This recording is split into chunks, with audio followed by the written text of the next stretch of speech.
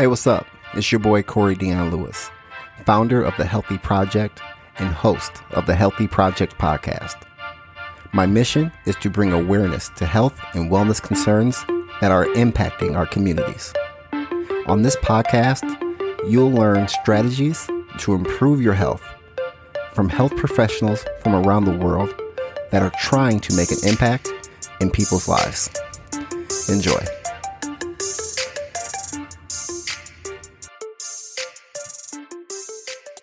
Hello, everybody. Thank you for listening to the Healthy Project podcast. I am your host, Corey Dion Lewis. I have a great guest in the building today, Dr. John Whyte, Chief Medical Officer of WebMD and the author of Take Control of Your Cancer Risk, which is a great book. Dr. John, thank you so much for being on with me today. Absolutely. It's great to see you again. Thanks for having me. Yes. So before we begin with the questions, I just want what was the motivation to start to write this book about cancer risk? It's really about the misinformation that exists around cancer. And there's this belief by most people that it's primarily caused by genetics or just bad luck. And the reality is that about only 30% of cancer is caused by what we call inherited mutations. The rest is primarily influenced by lifestyle, what we eat, whether or not we're physically active, the quality of our sleep, how stressed we are, where we live. Some elements that you can control, but unless you know that, there's nothing you're going to do to take control of that risk. And in diabetes, we do that. We tell people what not to eat, how active they need to be. We even created a category of pre-diabetes to prevent people from getting there. And with heart disease, we refer to exercise as cardio. It implies the benefits to the heart. But in cancer prevention, we often don't talk to patients about that other than some screening. And most cancers actually can't be screened. Right. And I wanted to say, when I read that in the book about you gave a story about people not getting screenings because something doesn't run in their family. I've talked a lot about my mom, who she didn't get her first mammogram until last year because it didn't run in our family, or she didn't know the history, and we end up finding breast cancer. She's been breast cancer free for the past year, but her same thing. She was like, I didn't know anybody that had breast cancer in her family, so I didn't think I needed it. Yeah. So it's really about dispelling those myths and giving people good quality information. Absolutely. So like you said in your book, we need a mindset change from I hope I don't get cancer to how can I prevent cancer? Why is that shift in mindset hard for people? Prevention is hard in general to get anyone to adopt behaviors because you often don't see the benefits for many years later. And sometimes with unhealthy behaviors, eating a lot of sugary treats or smoking gives people some immediate short-term relief and pleasure. So why are they going to give these things up for later? And then it's also about the lack of information. People are like, why would sleep impact how I get cancer or my level of stress? So it's really, when you give people new information, it takes a while to set in and people pause. And, some of these behavior changes are hard at first to do. So folks really want to know what's going to be the benefit.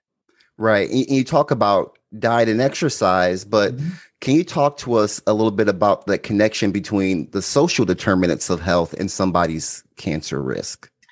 Absolutely. It's easy and flippant sometimes to be like, well, you need to eat more, fruits and vegetables.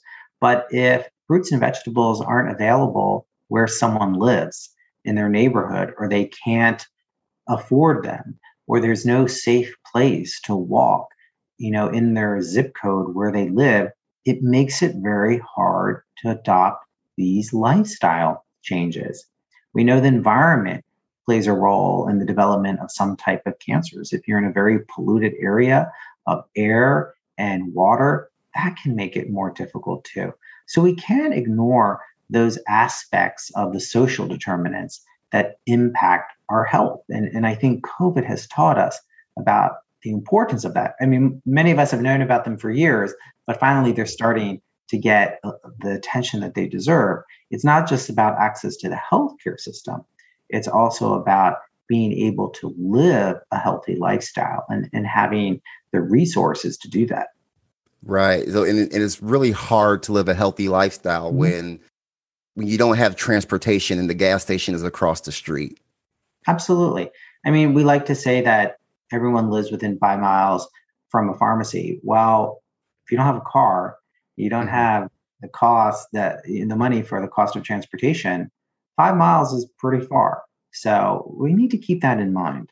Yeah, especially here in the Midwest when it's getting colder. I don't want to walk Yeah. 5 miles anywhere. Right. Mm-hmm. So when talking preventative measures for cancer, Mm-hmm. is there a better or worse screening? So, when I'm working with somebody or talking to somebody about their preventative services, Mm-hmm. and I'm talking about, for example, they're due for a colonoscopy, Mm-hmm. and they're Yeah. like, "Oh no, I don't want that. I want the Mm-hmm. Cologuard or the stool Mm-hmm. sample." You know what I mean? Um, is that good or bad? Are they missing out on finding potential risk by doing Right. something that's Mm-hmm. less invasive? Well, I think we're having more choices nowadays in terms of cancer screening, particularly for colorectal cancer.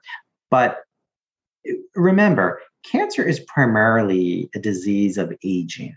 So when we're talking about screening, we're always talking at first about screening for people who are at average risk. So people who have cancer in their family that's diagnosed at an early age in the 20s or 30s, or have multiple family members with cancer, they're not at average risk and they typically need to be screened sooner. And remember, most cancers can be screened for. We're making some advancements in terms of some blood tests looking for some like cancer cell fragments that are discarded in the blood that maybe we could pick up on. But in terms of colorectal cancer, we really do have a bunch of different tests. You mentioned the FIT test. There's different types of FIT tests where really just have a piece of stool that you send into the lab and they look for it for cancer cells. Colonoscopy in general has been preferred because if you have a polyp, then it can be removed. But it's been hard to get people to show up for colonoscopies. People in general don't like that concept. You might be screening too late starting at 50 because in general, cancer is a slow growing disease in the colon. But what I think is great, though, is that you're having the discussion with people and even talking about it. Because let's be honest, it doesn't work the first time. When I tell people they're due for their colonoscopy, that doesn't help the first time. Mammograms and others are a little better, but not always. Yeah. Skin cancer, et cetera. You often need a partner. You can't examine your own back. It's hard to examine, some personal areas of your body. But you have to have those discussions and talk about it. And depending upon your personal risk, you'll figure out with your doctor what screening test is best for you. Right. Great. Thank you for that. So in your book, there are some great meal plans in there. You talk a lot about, food. How does food play, or what role does food play in our cancer prevention? Food plays a major role. And by the way, the reason why I include a lot of recipes and diets is because people will often say to me, tell me what to eat. And it's not that easy to do. I want to give people choice, but it's still this concept that food is as powerful as a prescription drug. So food really is medicine. Everything that you put in your mouth impacts your body. And if you think about it, how do you feel after eating turkey over Thanksgiving? How do you feel eating a bunch of sugary treats? Recently with Halloween, you feel differently than after you drink a couple glasses of wine. So inherently know that food impacts our body. And what we're seeing in terms of processed meats, all the preservatives and chemicals, the salts that have to be used to give taste, to preserve, to prolong shelf life, can be a challenge in terms of how they disrupt the growth of cells. Really, cancer is abnormal cell growth. So some of these chemicals in food are impacting how our cells divide. And that's what's increasing cancer risk. With sugary beverages and sugary treats, it could be more related to obesity, which really is, people think, well, it's just, fat. Fat is metabolically active. It's impacting other hormones and chemicals in your body. And some cancers are hormonal dependent, prostate cancer, breast cancer, some other types. So food plays a critical role. And if you think about that food is medicine, then, you decide, are you going to eat potato chips or are you going to eat an orange? And how is it going to impact your body? And, the other point, Corey, is it's not about you can never have a hamburger, you can never have a hot dog. I'm not saying that. It's the daily choices that you make over time. So sure, you could have it, but not every day. That's the problem that we're having. Only 1 out of 5 of us eat fish once a week. 1 out of 5. Fish could be a great way to improve your overall cancer risk and reduce it. Those fresh fruits and vegetables, the whole grains, the low-fat dairy. It's not the typical American diet, sadly. And that's why I think we're continuing to see 1 million new cases of cancer every year. 1 million. 600,000 deaths every year. It's a challenge. It's still a major leading cause of death. And even though we have these great advances in terms of treatment, it's not a walk in the park. It doesn't mean that you're going to have quality life. So if we can prevent, we should try to do that and really want to empower people with the information they need to take control of their risk. Right. I think you said something that was very important, in the fact that I feel like a lot of people, and this is just my opinion, I don't have any facts on this, but when they think about their body fat, they just think it's just there. Like it's not doing anything. It's not, you know what I mean? So they're not thinking about how this is affecting not just how they look, but their internal health. It's, what we call central adiposity, the area or, around our stomach. It's, as I said, metabolically active. It secretes, these inflammatory hormones. And in general, inflammation is bad. And in many ways, cancer is a disease of inflammation. So as we secrete these hormones through our excess fat, that's putting us at increased risk. And what I really wanted to point out, I didn't want to give it like a medical school primer lecture on it, but I wanted people to know there is science behind these recommendations. It's not just to be like, go exercise and eat healthy. That's not helpful to say to anyone without giving people useful advice and giving them some of the background. I'm going to be honest, my physician colleagues are not the best by any means in giving nutritional information or advice on, how to be physically active. So really wanted to provide a resource of good information. Right. And you said something about science. And so this leads to my next question about probably my favorite chapter in the book, talking about how our emotions affect our health. This is so fascinating to me. Can you talk about that a little bit more, about how our actual emotions and, in our, our stress and all that, how that really affects our body? There really is a mind-body connection. Yeah. And we've kind of known about it for thousands of years, but we've ignored it. And I talk about in the chapter how, when I was in medical school, if you talked about the role of stress or the role of emotions, you really were not ridiculed, but looked down upon as if you weren't scientific. But what we have learned over years is the role of stress. Dr. Dean Ornish has written a lot about it in heart disease. We know about the broken heart syndrome when people lose a loved one or a spouse for many years. And think about it. Before an important meeting, you may feel your heart racing, right? Those palpitations, your hands are sweaty, your palms. Think about what chronic stress is doing to your body every day. You feel it when it's acute, but others, when it becomes chronic, may not recognize all of those physical signs and symptoms. And it's not just damaging, to the aspect that you're feeling overtly these physical symptoms, but also at the cellular level. And it's causing cells to make mistakes when they divide. And think about it. If you have a toxic boss and you're stressed by that, how do you function? You're not at maximum performance. You're not doing that well. You make mistakes every now and then because you're rushed. You feel like it's going to be criticized. You're not on your A game. What do you think cells are doing at that level in terms of dividing? So remember, I talked about how cancer really is abnormal cell growth. Your cells are making mistakes when they divide. there's mutations that are occurring. And some of those cells are becoming cancer cells. You're decreasing your body's immune function, the ability to fight infection, the ability to fight these abnormal cells. So it's not surprising where we see the role of stress. And again, it's not scientific principles. It's the role of cortisol and other aspects. And put it in the reverse. When you exercise, you go to the gym, you go for a run, you play basketball, how do you feel afterwards? You feel great. Yeah, you never say, oh, I wished I didn't go, right? I wish I play the game, right? It's the release of those endorphins, those feel-good hormones. So think about it on the other extreme. What's happening when you're under chronic stress, when you're suffering from major depression? These are having aspects. And we know when that's the case, when you're depressed, when you're stressed, you're not thinking about your colonoscopy. You're not thinking about what you're eating for breakfast. Right. You're just trying to get by during the day. You're not sleeping well. So it all adds up and impacts your cancer risk.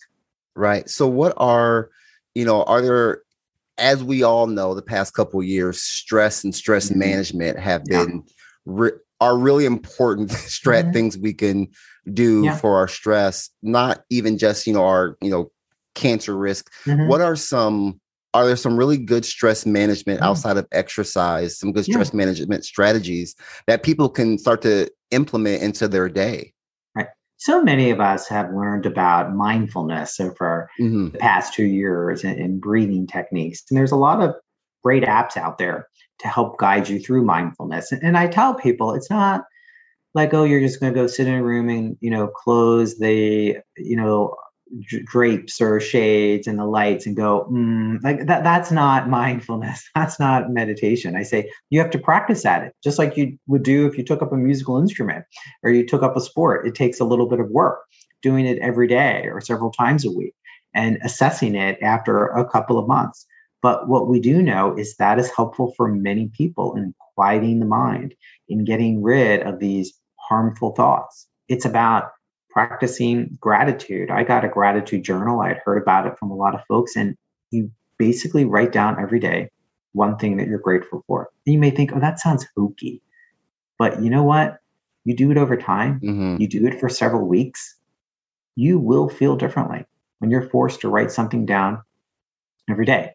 I was talking to someone the other day about the need to practice forgiveness. I'm like, why are people still holding on to things that happened 20 years ago at a wedding? Maybe that's because I'm Italian. I might say that. But you can't control those things. At some point, you have to let go. I put in there's this great, Buddha quote that says something, along the lines like, anger is the poison that you drink that you think other people are going to suffer from. So you have to get to a point where you learn to let go. I learned from talking to a lot of mental health professionals that, one strategy can be for many people that have anxiety is you schedule it. And maybe like, what does that mean? So what do we typically do? We do that when we try to go to sleep at the end of the day. We're going to review our day, right? Go through all the things that we have to do. Well, guess what? Maybe do that at 3:30 or 4 o'clock in the afternoon. And you say every day, this is the time that I'm going to focus on things that I'm worried about. And, then I'm going to be done with it. It takes a little bit of work, but people have found some value with that. And then, clearly some folks need help, and you have to know it's okay not to be okay. And when do you reach for help, and how do you find that help? And talking to friends and loved ones and professionals about it. But the role of stress, the role of mind-body connection play a critical role. And that doesn't mean that you can will yourself to not get cancer. I'm not suggesting that. Right. But I'm talking about the biological and chemical basis that stress has in terms of the development of cancer. And it's real. Absolutely. And one other thing that is real, and I think you talked about this maybe in the beginning of the book, but it was that when it comes to cancer research, and I know you've talked about this on Twitter as well, about needing more people of color to participate in research so we can get better outcomes for, Black and brown people. Just, what are your thoughts on, what are some possible solutions that we can do to get more people of color to be, I wouldn't say people are afraid of participating in research. Maybe I'm wrong. Maybe that is the case. But, what are some possible solutions to improve cancer research for those people of color? Right. And as you know, I worked at the U.S. Food and Drug Administration for many years. A big priority of mine was publishing the data about who participates in clinical trials. And particularly in cancer trials, we see low percentage of Black and brown people. Even when we're talking about cancers that disproportionately impact people that are Black and brown. And that is very frustrating. And these are occurring in geographically and ethnically diverse areas of the country, at major centers that primarily are in urban areas. So how do we get more people to participate, particularly in cancer trials?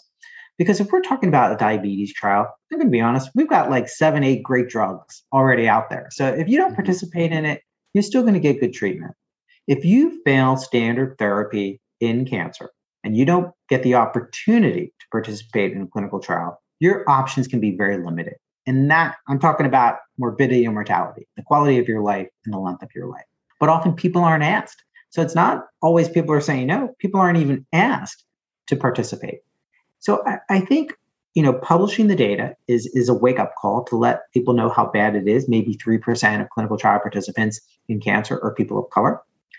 I think we have to find ways to address it. I've been a big proponent of we have to pay people to participate in clinical trials. I'm not saying we're paying thousands of dollars, but it's an issue of equity. It's an issue of fairness. It's not just about diversity, but it's overall fairness. I wrote an editorial in USA Today about how, with the NCAA, we're going to pay players because everyone is benefiting from them. It's the same thing in cancer trials. Everyone is benefiting from the participants, and we should acknowledge the value that they're bringing. So I think we have to do that.